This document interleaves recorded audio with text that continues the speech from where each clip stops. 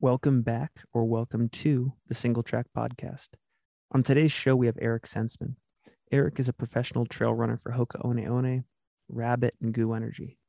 Alongside Jim Walmsley, Tim Frericks, Stephen Kirsch, Jared Hazen, and Cody Reed, Eric is also a member of the Coconino Cowboys, the famous training group based in the American endurance sports mecca of Flagstaff, Arizona. Like previous guests of the pod, one of the things I appreciate about Eric is how willing and excited he is to comment on some of the biggest issues, opportunities, and questions around our sport. We dive into some of them in this episode. Let's see, we discuss the factors required to create the Coconino Cowboys, the similarities and differences of their setup to counterparts like Hoka Naz Elite in the track and field space, as well as the conditions needed to build similar training groups elsewhere in the US. Eric reflects on his strategy of surrounding himself with better runners to fast track his own ascent in the sport. We talk about the makings of a good trail town, and we cover how media coverage is evolving in our sport and what innovation will look like in that space in the near and long terms. Before we get started, though, in the spirit of getting to know the guest better, I want to share this excerpt from iRunFar contributor and Solomon trail runner Dakota Jones. Whether it was said in jest or taken out of context, I don't know. But it is the vibe I got from our conversation, so I'm rolling with it. Quote, "To spend time with Eric Senseman is to feel truly and finally understood. He looks at you with concern and interest, clearly indicating that what you're saying is revelatory and wise. He seems surprised, too, but surprised at himself, as if he's inwardly wondering how he ever could have lived his life without you. He flips his wave of thick brown hair back and forth without ever breaking eye contact, and his mustache quivers with anticipation for what visionary insight you might reveal next. Eric Senseman validates you, completes you even. He is what all friends aspire to be." End quote. With that, let's get into the fourth episode of the Single Track Podcast.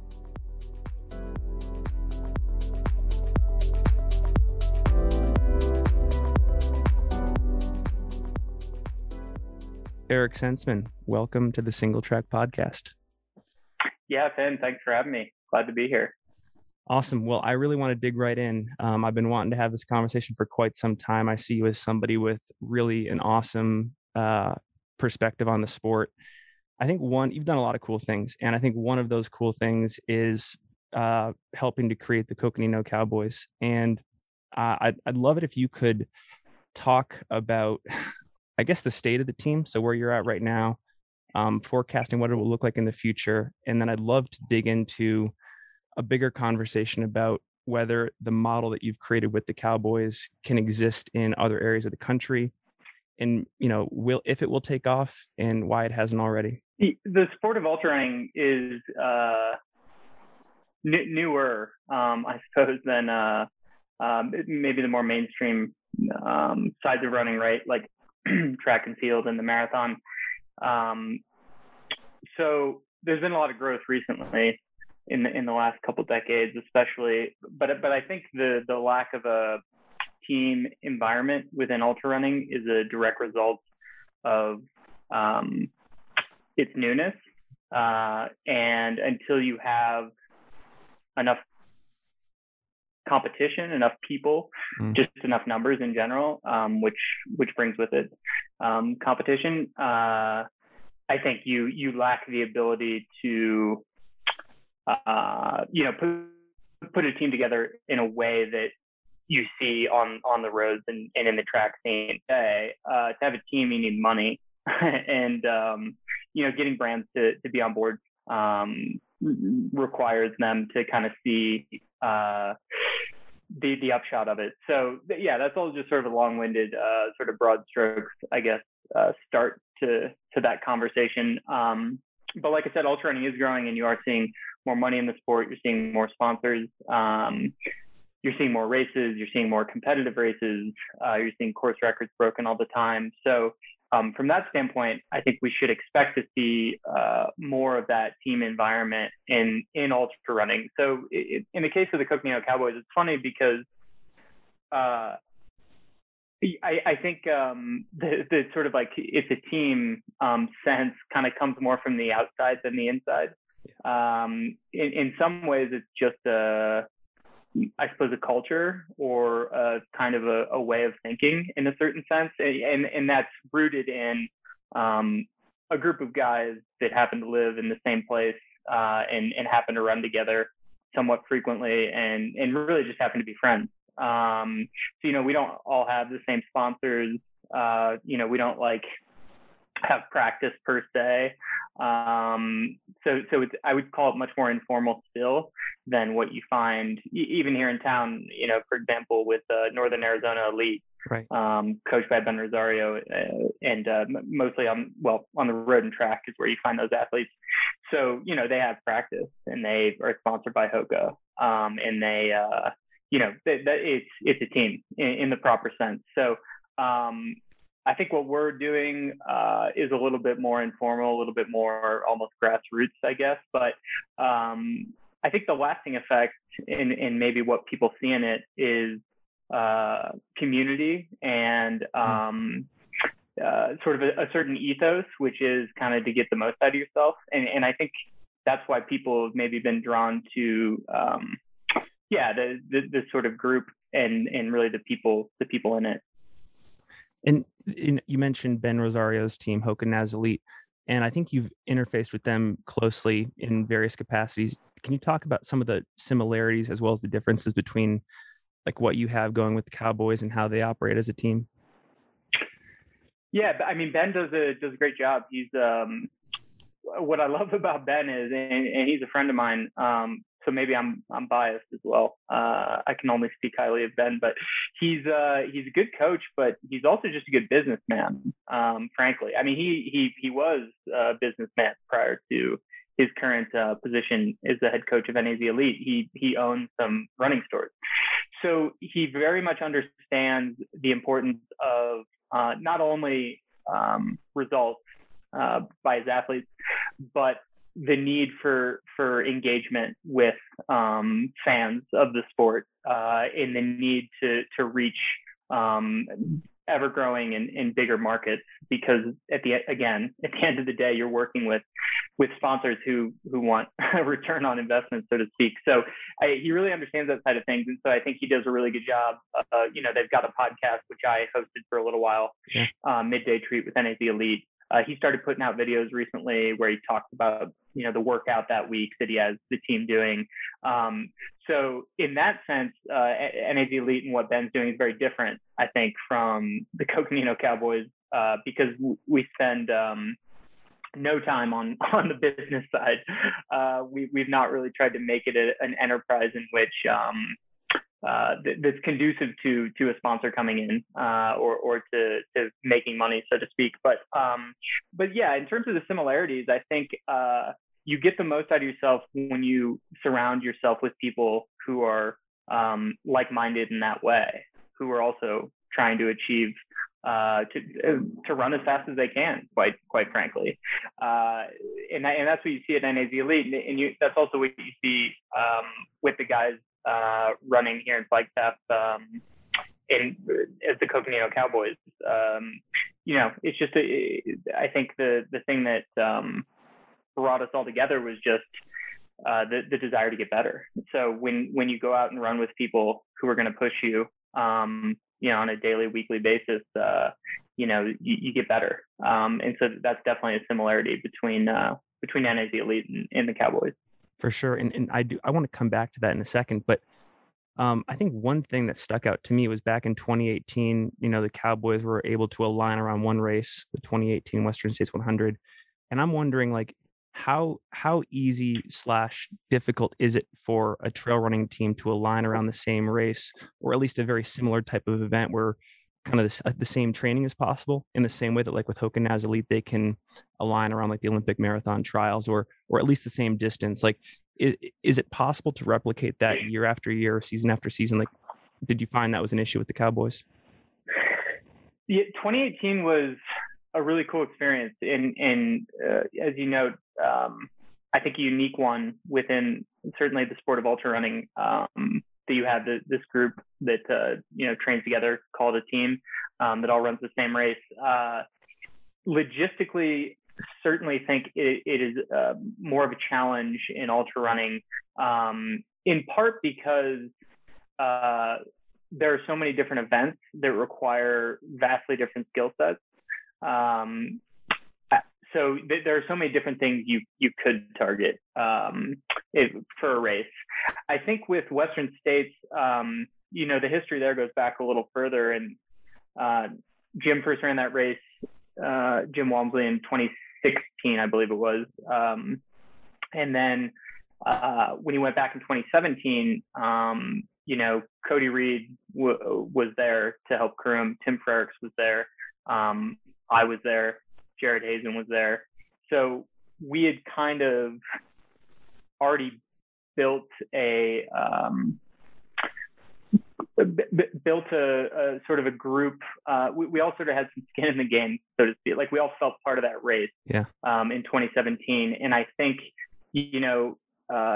as competitors and as guys who want to make an impact on the sport, Western States is certainly one of the places to do that in the U.S. ultra running scene. So it was almost just a natural next step to say, hey, Jim's out there towing the line. Why don't we go out and try to toe the line with him? And fortunately, it worked out so that we were all able to do that, and that was really cool. But in terms, life's not so simple as it was in 2018.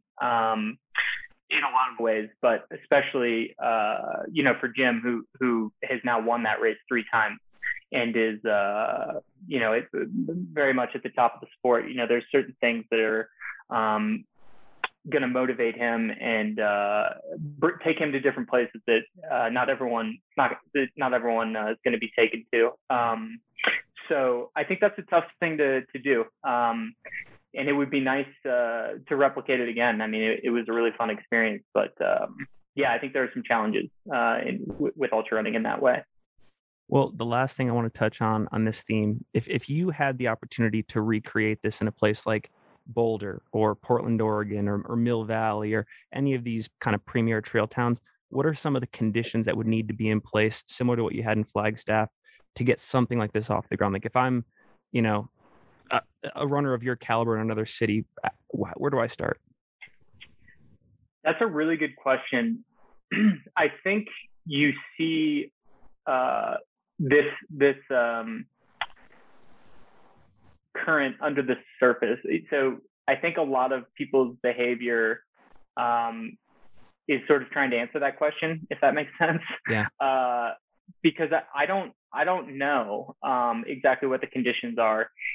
There's really cool stuff though everywhere, like in a lot of running towns. In Mill Valley, you mentioned, for example, or the Bay Area at large, they have this run Saturday morning from San Francisco Running Company, and I believe it still goes on. And I've been to it a few times, and there's like 60 runners there for it. Yeah. Or more, and like really good runners, like you're getting dropped. And that's one example of kind of a sense of what has been built here in Flagstaff.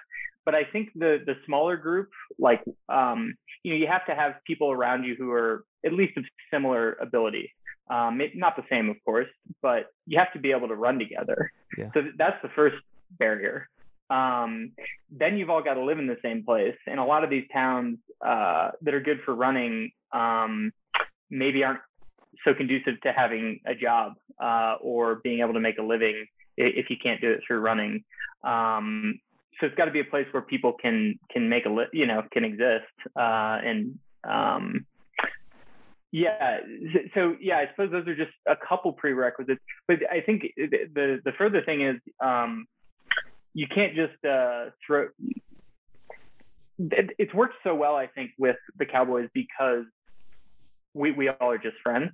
Yeah. And I don't know how to, replicate that. Like, I think we got very lucky to find other people that you get along with so well. So, it's a good question, and I think it's something that's desired in the sport and in the community, is to have a group of people you can train with and be close with and that sort of thing. And I'm not sure. Yeah. I'm not sure what the template looks like exactly. I just know that, I suppose we got a little lucky and it worked out for us here in Flagstaff. Well, as a fan of the sport, it was captivating to watch, and like you're just left wanting more. Like, where else can this sprout up? So that's where it's coming from when I ask. But you mentioned this earlier in the conversation. I want to come back to it now. In previous podcasts that you've been on and articles you've written, you've promoted this strategy of surrounding yourself with runners who are better than yourself. That just by virtue of being in that environment, you get better at running yourself. So, can you talk about kind of what it takes psychologically to get yourself into that mindset as a runner, what the payoffs are, what the drawbacks are, even? Certainly. I think it's quite common to have the sort of imposter syndrome, right? That you, you just aren't really as good as you want to be, or as the people around you are. Yet you're sort of brought up in the same conversation as these other runners. I certainly feel that way a lot of times because of the people I run with and how good they are. So it is a tough thing to get yourself to do. But I suppose the short story is what I learned pretty early on. I ran my first ultra in 2011, so that was 10 years ago.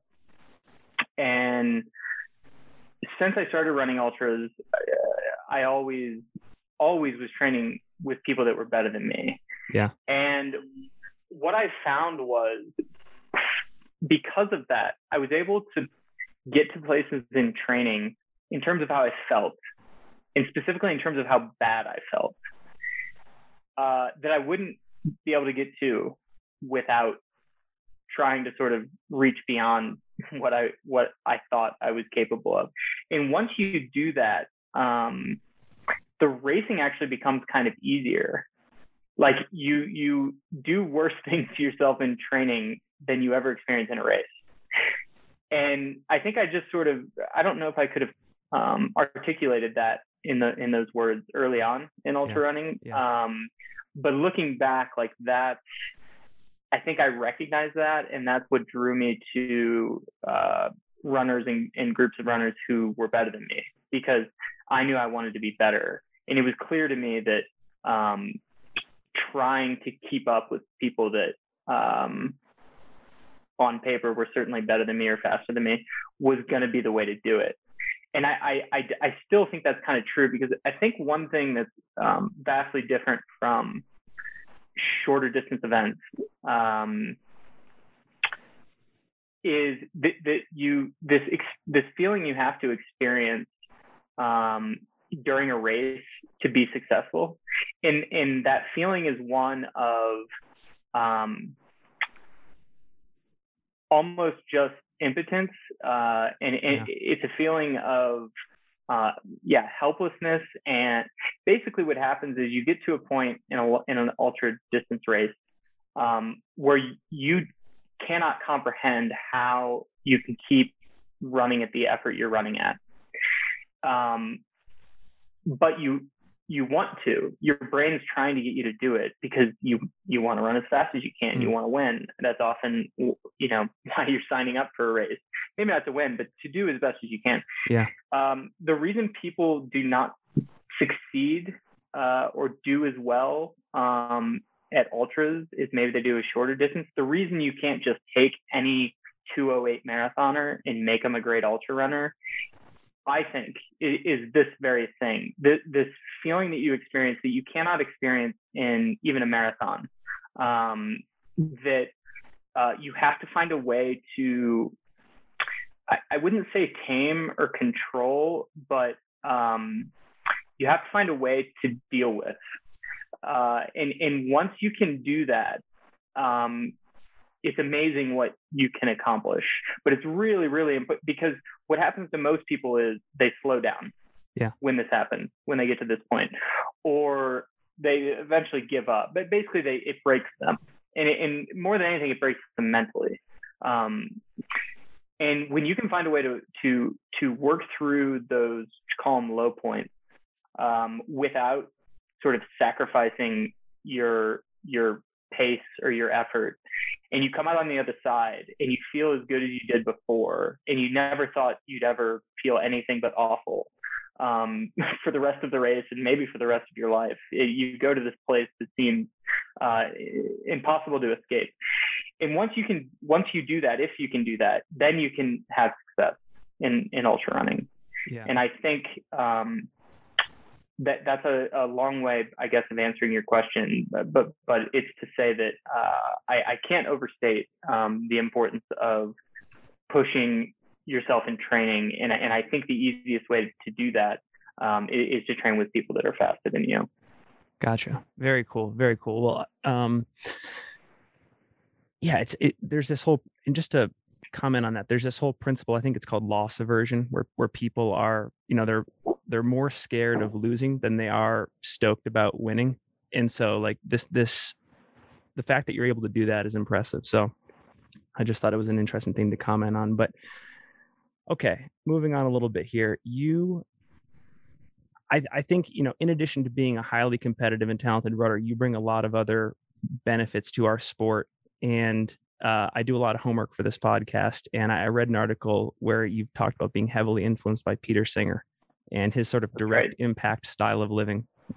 And you've also talked about just in your career, just being kind of disillusioned by establishments, and whether it was in academia, studying philosophy, or in business, wanting to kind of change the status quo. So I'm curious, do you see yourself as having any purpose beyond competition in this sport? Like, how are you trying to impact the sport? How are you trying to influence it over time beyond just, winning races and stuff like that? Like, what do you want your legacy to be?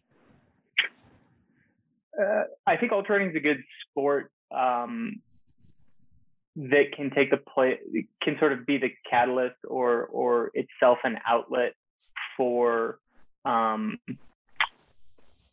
those looking to find the road less traveled, so to speak.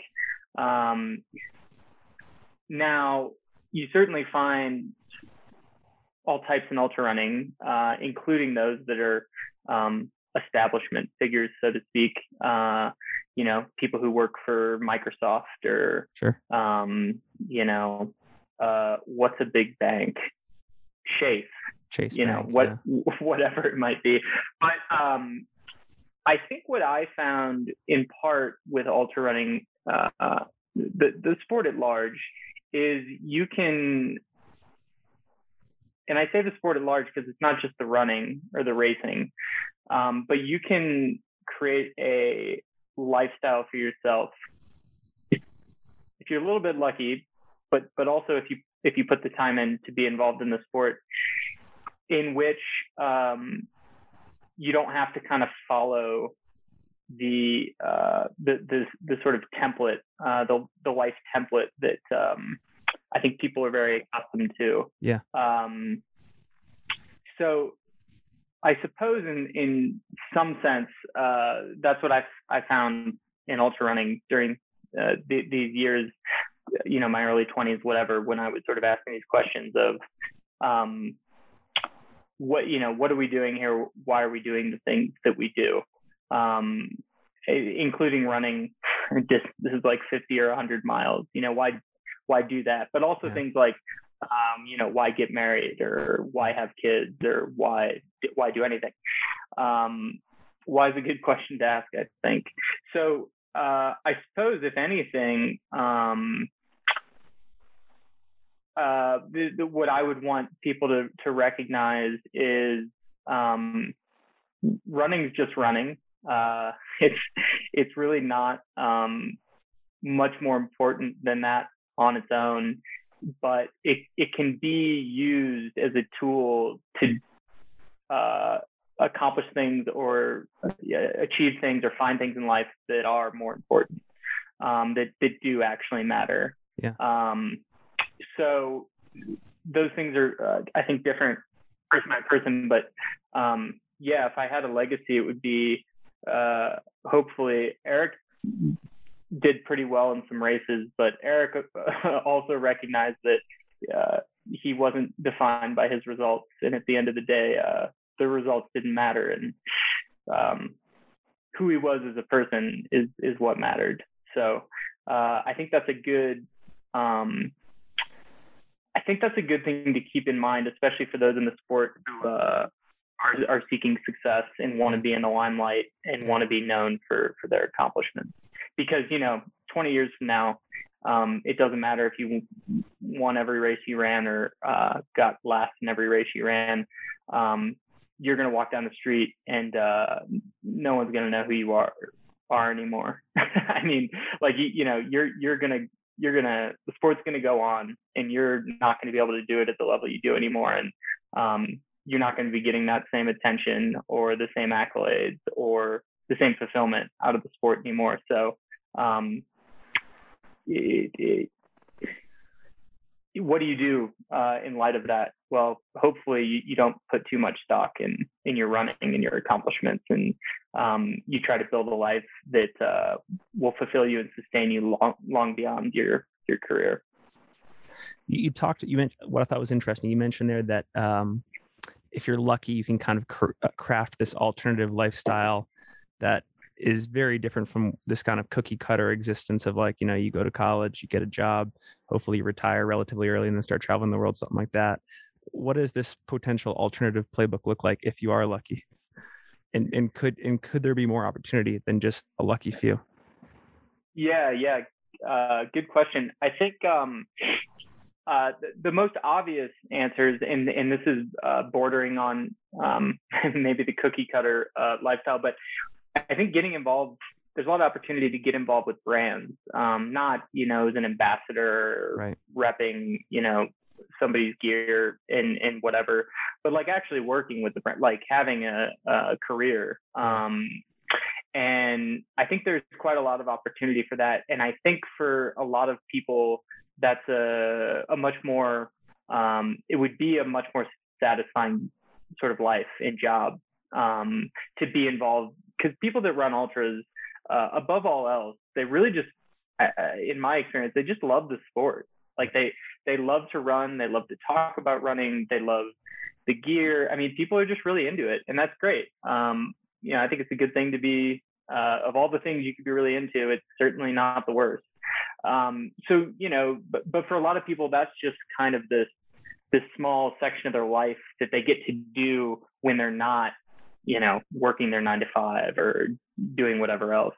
And I'm referring especially here to, I suppose, younger people who maybe have an opportunity to start a career within the industry, before they have, they go off and do the 9 to 5. But yeah, the short story is I think getting involved with brands is a really great way to kind of build that lifestyle, build those relationships, and try to show how you can be an asset and try to make some money out of it so that you don't have to sit at a desk.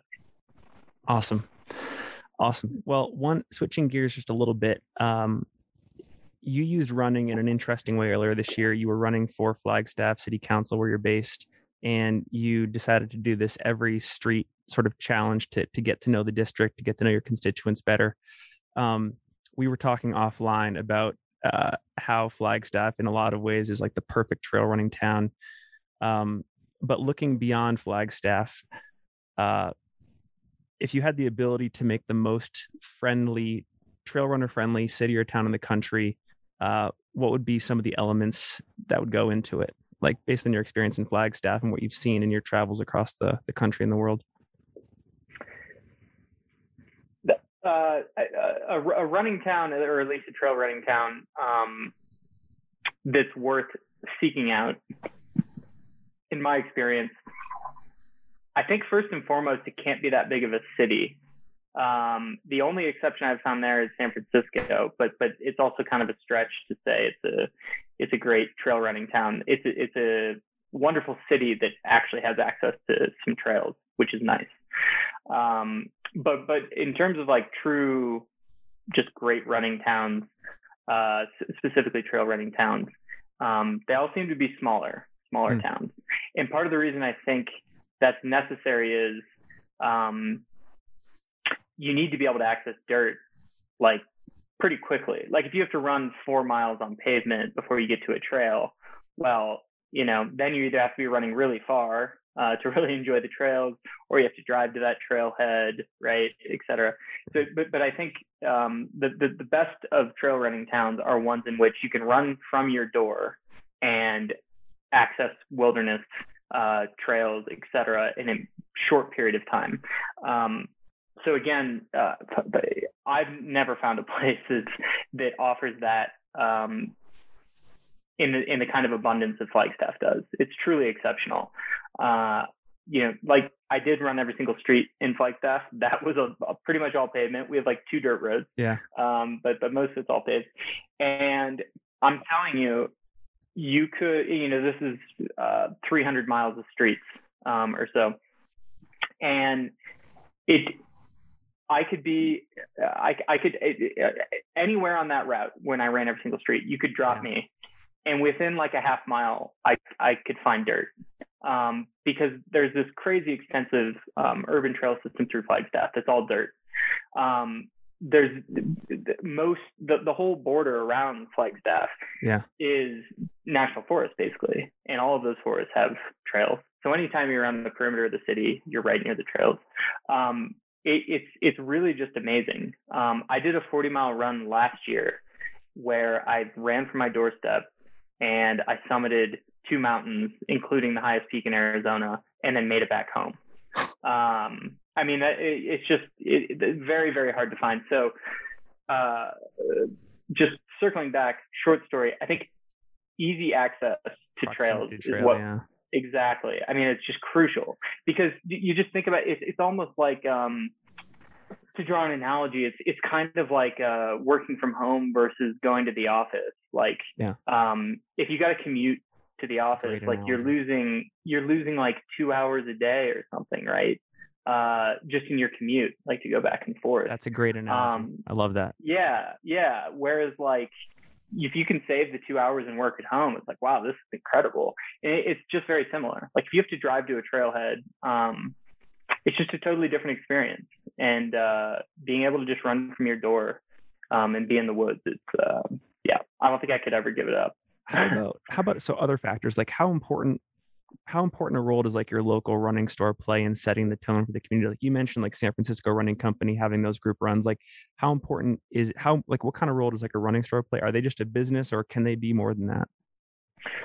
Oh, I think they can definitely be more than that. And I think the good running stores that exist today and will outlast a lot of other running stores that probably won't exist years from now is their involvement in the community for sure. And maybe it's a sort of a chicken or an egg situation. Like what came first? Was it the good running store in town that puts on, Tuesday track workouts that 100 people show up to, or were all those runners here because this is a great place to live and to run, and then the store came and people frequented it and made it part of the community. I don't know which one comes first, but certainly again, I think any sort of running town that you could think of or name, there's a running store that's very much at the center of it, with events and with group runs and with all that sort of stuff. How about restaurants? I know that Pizza Chialetta has become famous in our world. Like it's transcended Flagstaff. Yeah, that's the truth. Well, anytime you're running these excessive amount of miles, you have to have good food. That's for sure. Pizza seems like a real go-to for, I think, runners in general, but definitely ultra runners. But yeah, Caleb Schiff, who started Pizza Chialetta, does a great job with it, and similar, really tries to embed the business into the community and make it more than just a restaurant. And I think that's really cool, to try to be more than just a restaurant. Like sort of like running's just kind of running. It's not really more important than that, but it can be used to do more important things. I think similarly, like restaurant's just a restaurant, but a restaurant can be used to kind of do bigger things and more important things and community things. So we definitely have that too in several avenues here in Flagstaff, be it Pizza Chialetta or beer. We have a brewery, Mother Road Brewing Company in town that actually supports the Cowboys. They let us come in drink free beer. So kind of a cool way to get involved with the community as well from a business standpoint. When you were running, and one last thing on this topic, when you were running for city council, were there any ways that you looked into like local government taking a bigger role in like trail upkeep and just, again, building out this type of community? Yes, very much so. And that was part of my platform, which got me last place in the actual voting. I actually did okay, but I wasn't last. Got more votes than I would have thought. But yeah, part of it was, the issue is always money. That's really what it comes down to. And it's not necessarily collecting more money. Several people I talked to would disagree with that and say that the government's always about raising taxes, but that's not true. Certainly not in Flagstaff. It's just about getting like a piece of that pie that can make a difference in trails and our trailheads are way undeveloped here. Yeah. Underdeveloped. There's not really facilities. There's not like a kiosk with a map at a lot of them. Yep. Typically there's not restrooms, things like that. But, you're weighing it against like, well, there's 700 homeless people in Flagstaff. So, do you really think we should be using $200,000 towards toilets, or do you think that should go towards, a shelter? So it gets a little bit more complicated, obviously, but in terms of weighing like priorities in the value of those priorities. But yes, very short story is I did think that the city should do things or raise money or do something to kind of improve what's already a great system. Yeah. Cool. Well, I want to transition again. I want to talk about your experience on the media side of the sport. And in particular, you came to my attention doing coverage of the Hoka 100K world record attempt, where I think Jim missed it by like 10 or 11 seconds. But I'm curious to get your thoughts on how our coverage of the sport is evolving. Can you talk a little bit about that? Certainly. The events Hoka put on, they had one in 2019. I believe it was 19. Maybe it was 18. I can't remember. The original Project Carbon X. And then Project Carbon X2, like you mentioned, was just this past January. That is just sort of like world class. Like that was done as well as it could be done. That was done as well as a major road marathon. Yeah. So the bar is set very high in those cases. Now that is very, very hard to replicate on a number of levels. So first of all, it's on the road, those Project Carbon X races, and it's on a loop, and the whole thing is sort of designed to be covered as well as possible. So from that, again, did a very good job, but really hard to replicate.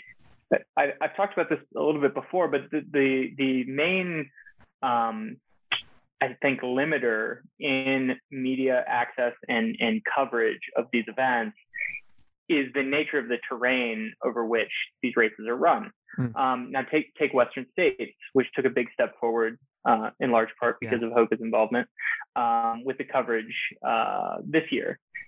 It's really, really hard to capture live footage from a race when it's point to point over 100 miles in some really remote terrain. You're just, it's going to be really hard to capture that. I think it could be that this year was a step forward in terms of the coverage. Dylan Bowman, Corinne Malcolm, by all accounts, did a really great job talking about the event, and covering it throughout. And I think they'll continue to make steps forward in the coming years as service improved. Like Starlink now is going to have, I think, a huge impact on the ability to access the internet in the middle of nowhere, right? Suddenly, if you can do that, you can do a lot more things covering these events. So there have been some limitations, and I think there always will be some limitations in terms of how well these events can be covered. But on the upside, what you are seeing is more brands being involved, more money being put forth, because that's part of the equation in order to cover these races well. And the sport is growing, and the sport will continue to grow so long as you continue to have this type of coverage of events, because it is, I mean, people want, like you said, like people are into it. Like we talked about a little bit earlier, like people want this content. So what I would also add is what we don't need, or what I don't think adds value from the media side of things, is doing things that have already been done, and doing things that aren't innovative. What are some examples? Yeah, so I would say, iRunFar started covering events, I think like a decade ago. Like, I think iRunFar was doing like live coverage as long ago as 2011. And I still think their coverage is relevant and that they do a really good job. They largely just tweet you're at various points. And, I've helped as recently as this summer at Hard Rock, to, hucked it up a mountain and had a sat phone and was calling in to say where people were and what place they were. And that's a lot of fun. And I think that's been it's been the number one place to get to race coverage, I would say, in the sport up till now. I think, that's been great. Like you can follow a race through those tweets. But like going forward, I don't think like going to a race and tweeting is really like what the sport needs to evolve. Like what the sport needs to evolve in terms of race coverage are things like what Hoka is doing with these events, like having a broadcast, kind of taking it to the next level into the 21st century, so to speak, or using the most up-to-date technology. That's what's going to get more and more people, I think, interested. But just kind of like doing the same thing that's been done in the past, I don't see that as a step forward, right? That's kind of what I mean. And correct me if I'm wrong, but so you were sort of in like a motorcade in front of the runners at this 100K event. Because you were close enough to them, were you able to like get feedback from them and on like how they were doing mid-race?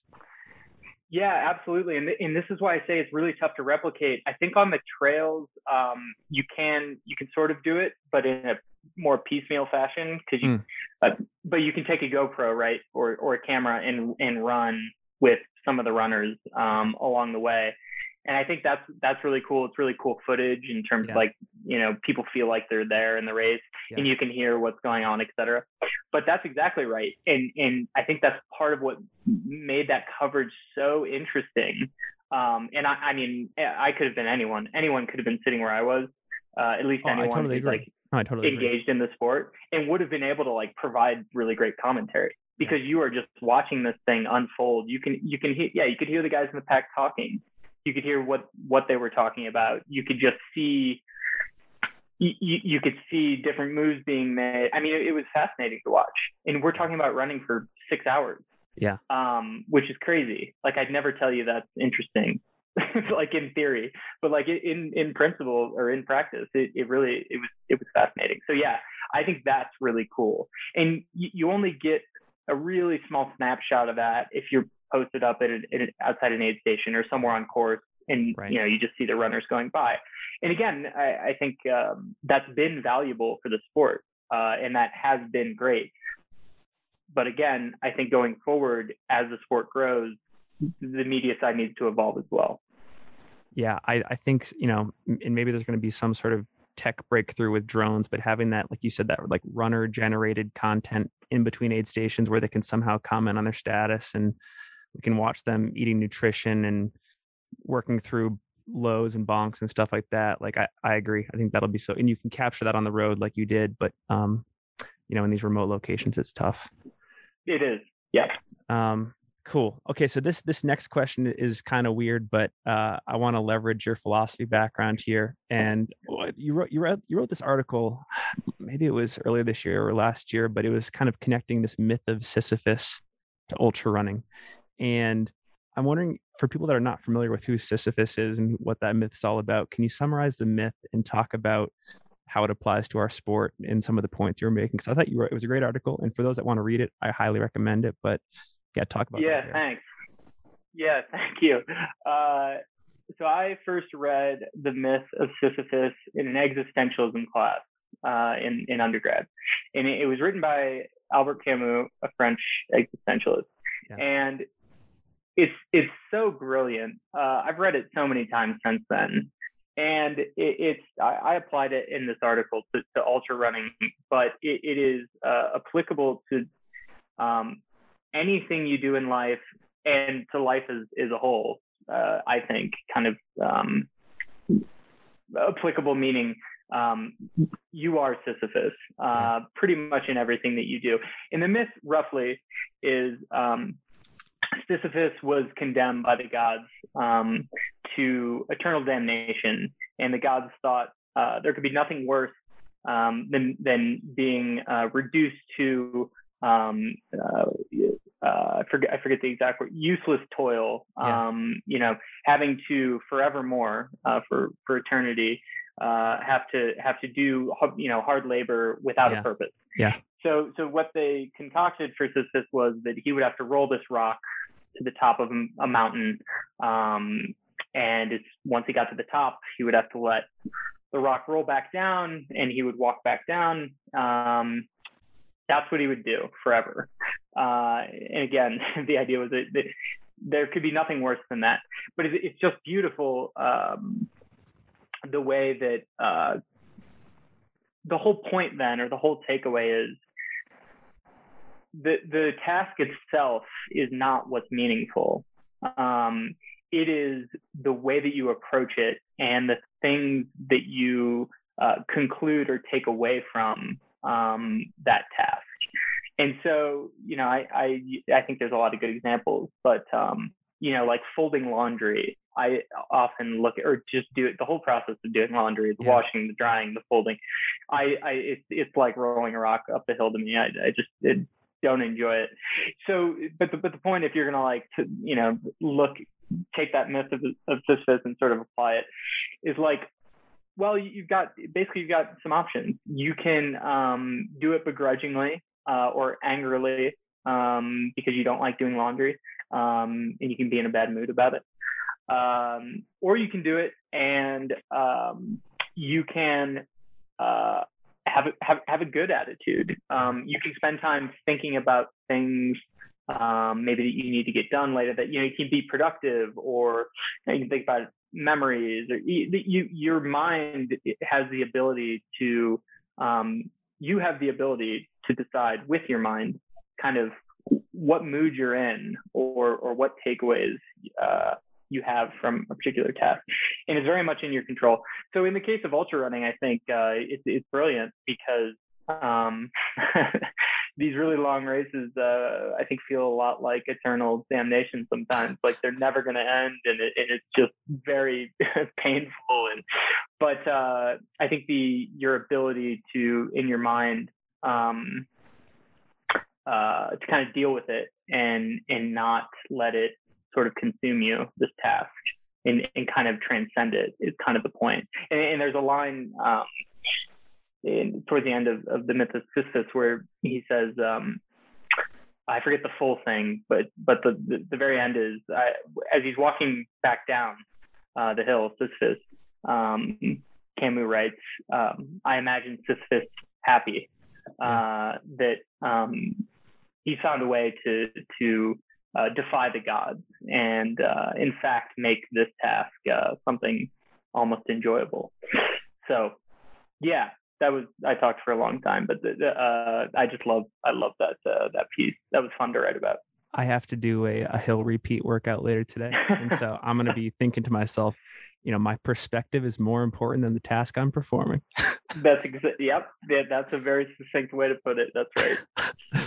Okay, so I've been telling every guest that this next round needs a good title to it. So if you have any ideas, by all means intervene. But are you ready for the lightning round of questions?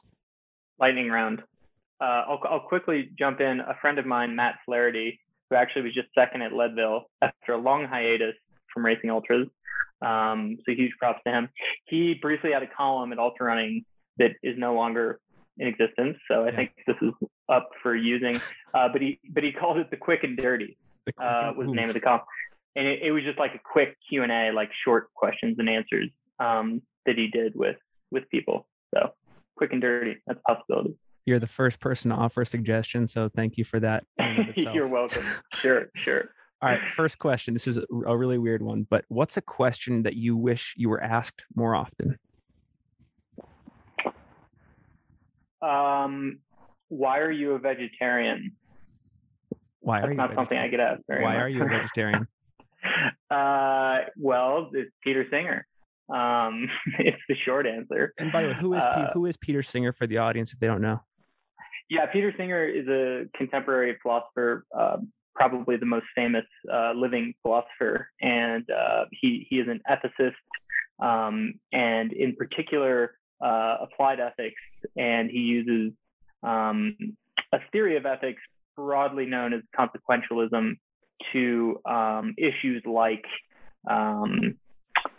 eating meat, to issues like euthanasia, the death penalty, some pretty heavy hitting topics. But he approaches it very rigorously, almost scientifically, as far as you can in ethics.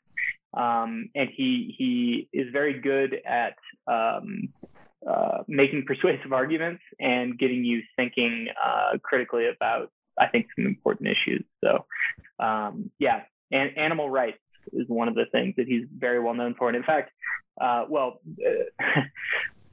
he apparently there was a time when he was at Princeton when they had a police officer or guard outside of his door because he was receiving so many death threats because some of his conclusions were so contentious or disliked, I guess. So what does he say about being a vegetarian?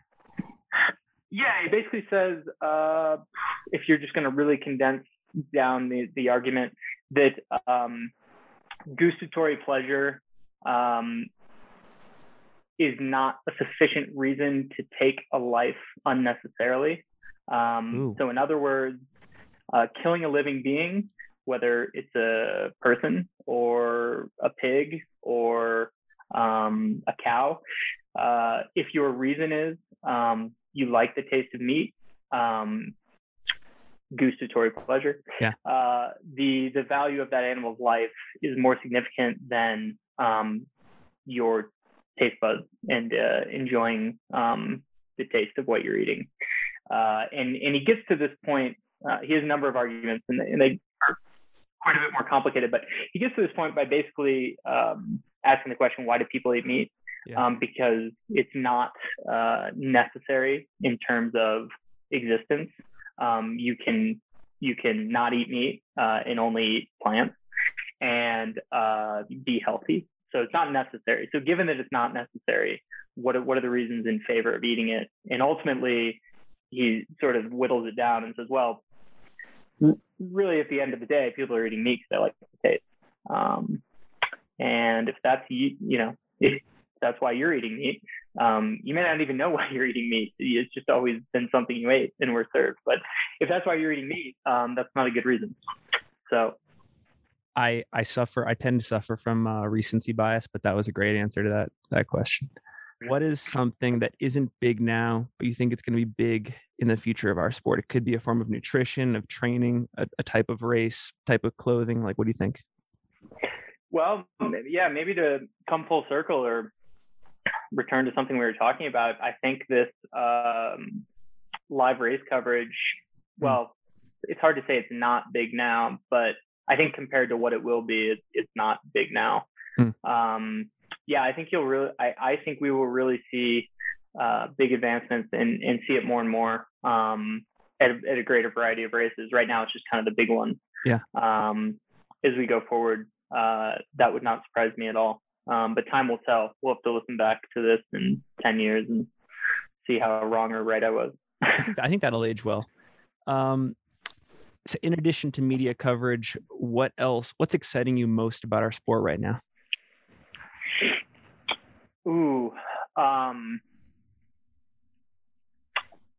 Another good question. There are a lot of things that I won't go into that infuriate me about the sport, but that's not what you asked. But things I'm excited about, I know this sounds kind of almost like it's like I'm a sellout or something, but it does get me excited to see brands getting so involved in the sport, because I think it really is a crucial piece of the puzzle. Like without brand support and the as a result of their support, the money that gets brought in and the events that get put on, etc. That just really leads to a lot of, I think, beneficial steps forward. So I think that gets me excited, seeing brand involvement. Okay, I can't let this one go. What's infuriating you right now about the sport? Oh, Finn, we don't have enough time. This would turn into a really long podcast. I know. There's just a lot of people getting. This is maybe a little bit more of an old school mentality, but just to very broadly summarize, you just have a lot of people like a Leadville. You really just have a race organization that wants to make money, so they just want to let whoever in, and a lot of those people on the start line shouldn't be. They're not prepared to run that race. They're putting themselves at risk. That's putting other people at risk. The barrier to entry is just so low, and the sport is so accessible now that you just get kind of a lot of riffraff, I guess. Yeah. And even at the front of the race, I mean, at Leadville there were 20 guys, I think, that were roughly on course record split, or within a few minutes through the first like 15, 20 miles. Well, no one was close to the course record.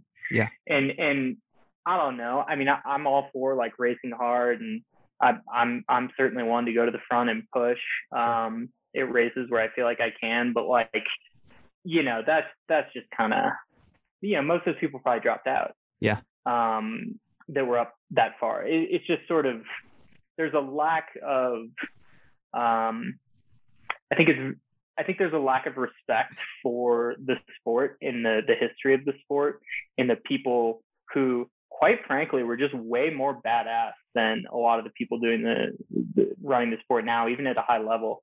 Like a Matt Carpenter, like that guy was just ruthless. Yeah. And people go in there thinking like they can break that record, or like to even be close to the course record split 15 miles in is just sort of obnoxious for basically anyone. I mean, I think Cody Reed, if he has a really good day, he could get close to that record. I think if Jim Walmsley's there, he should be under those course record splits. But yeah, it's just it just shows.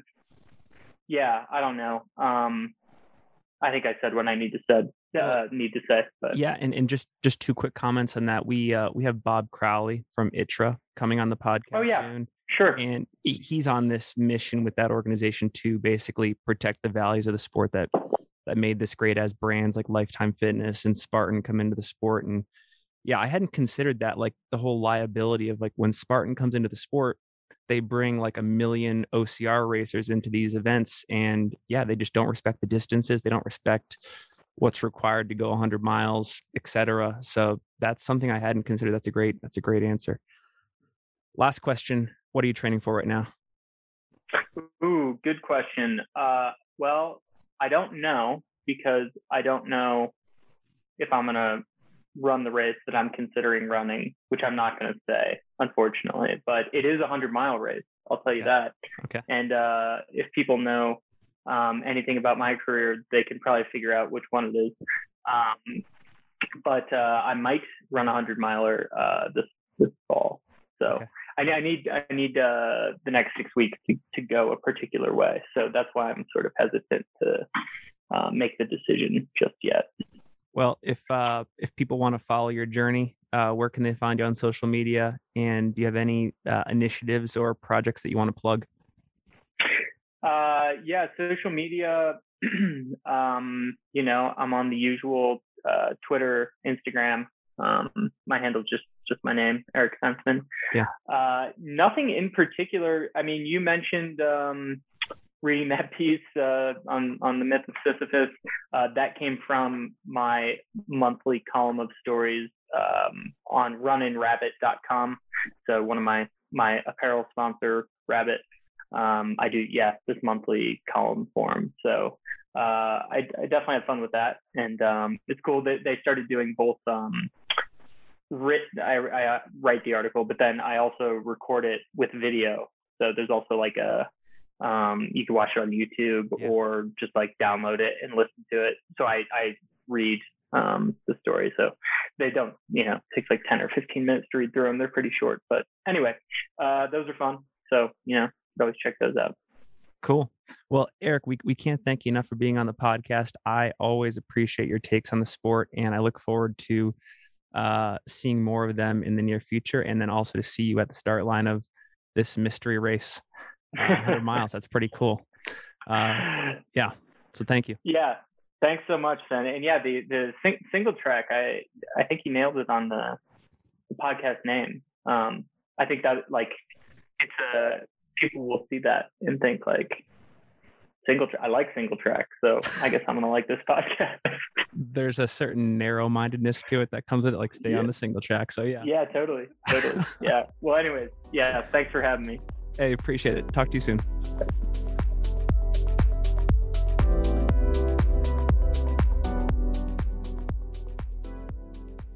That's a wrap. What do you think? As usual, there were some threads that stuck with me.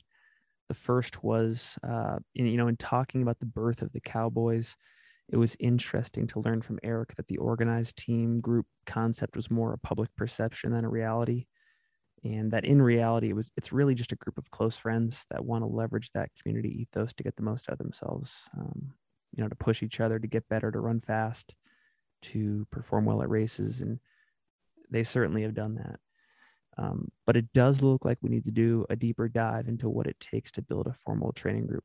Maybe we do need more resources in the sport from brands, especially, before we can match what they are able to build and maintain on the road and track side of running. Because I think one of the takeaways from Eric was, the formation of the Cowboys was kind of serendipitous, and it was really based on friendship. And, it's kind of a formula with a lot of intangibles. So we're going to put a pin in that and come back to that, I think, in a future episode. Maybe we'll have Eric on the pod again.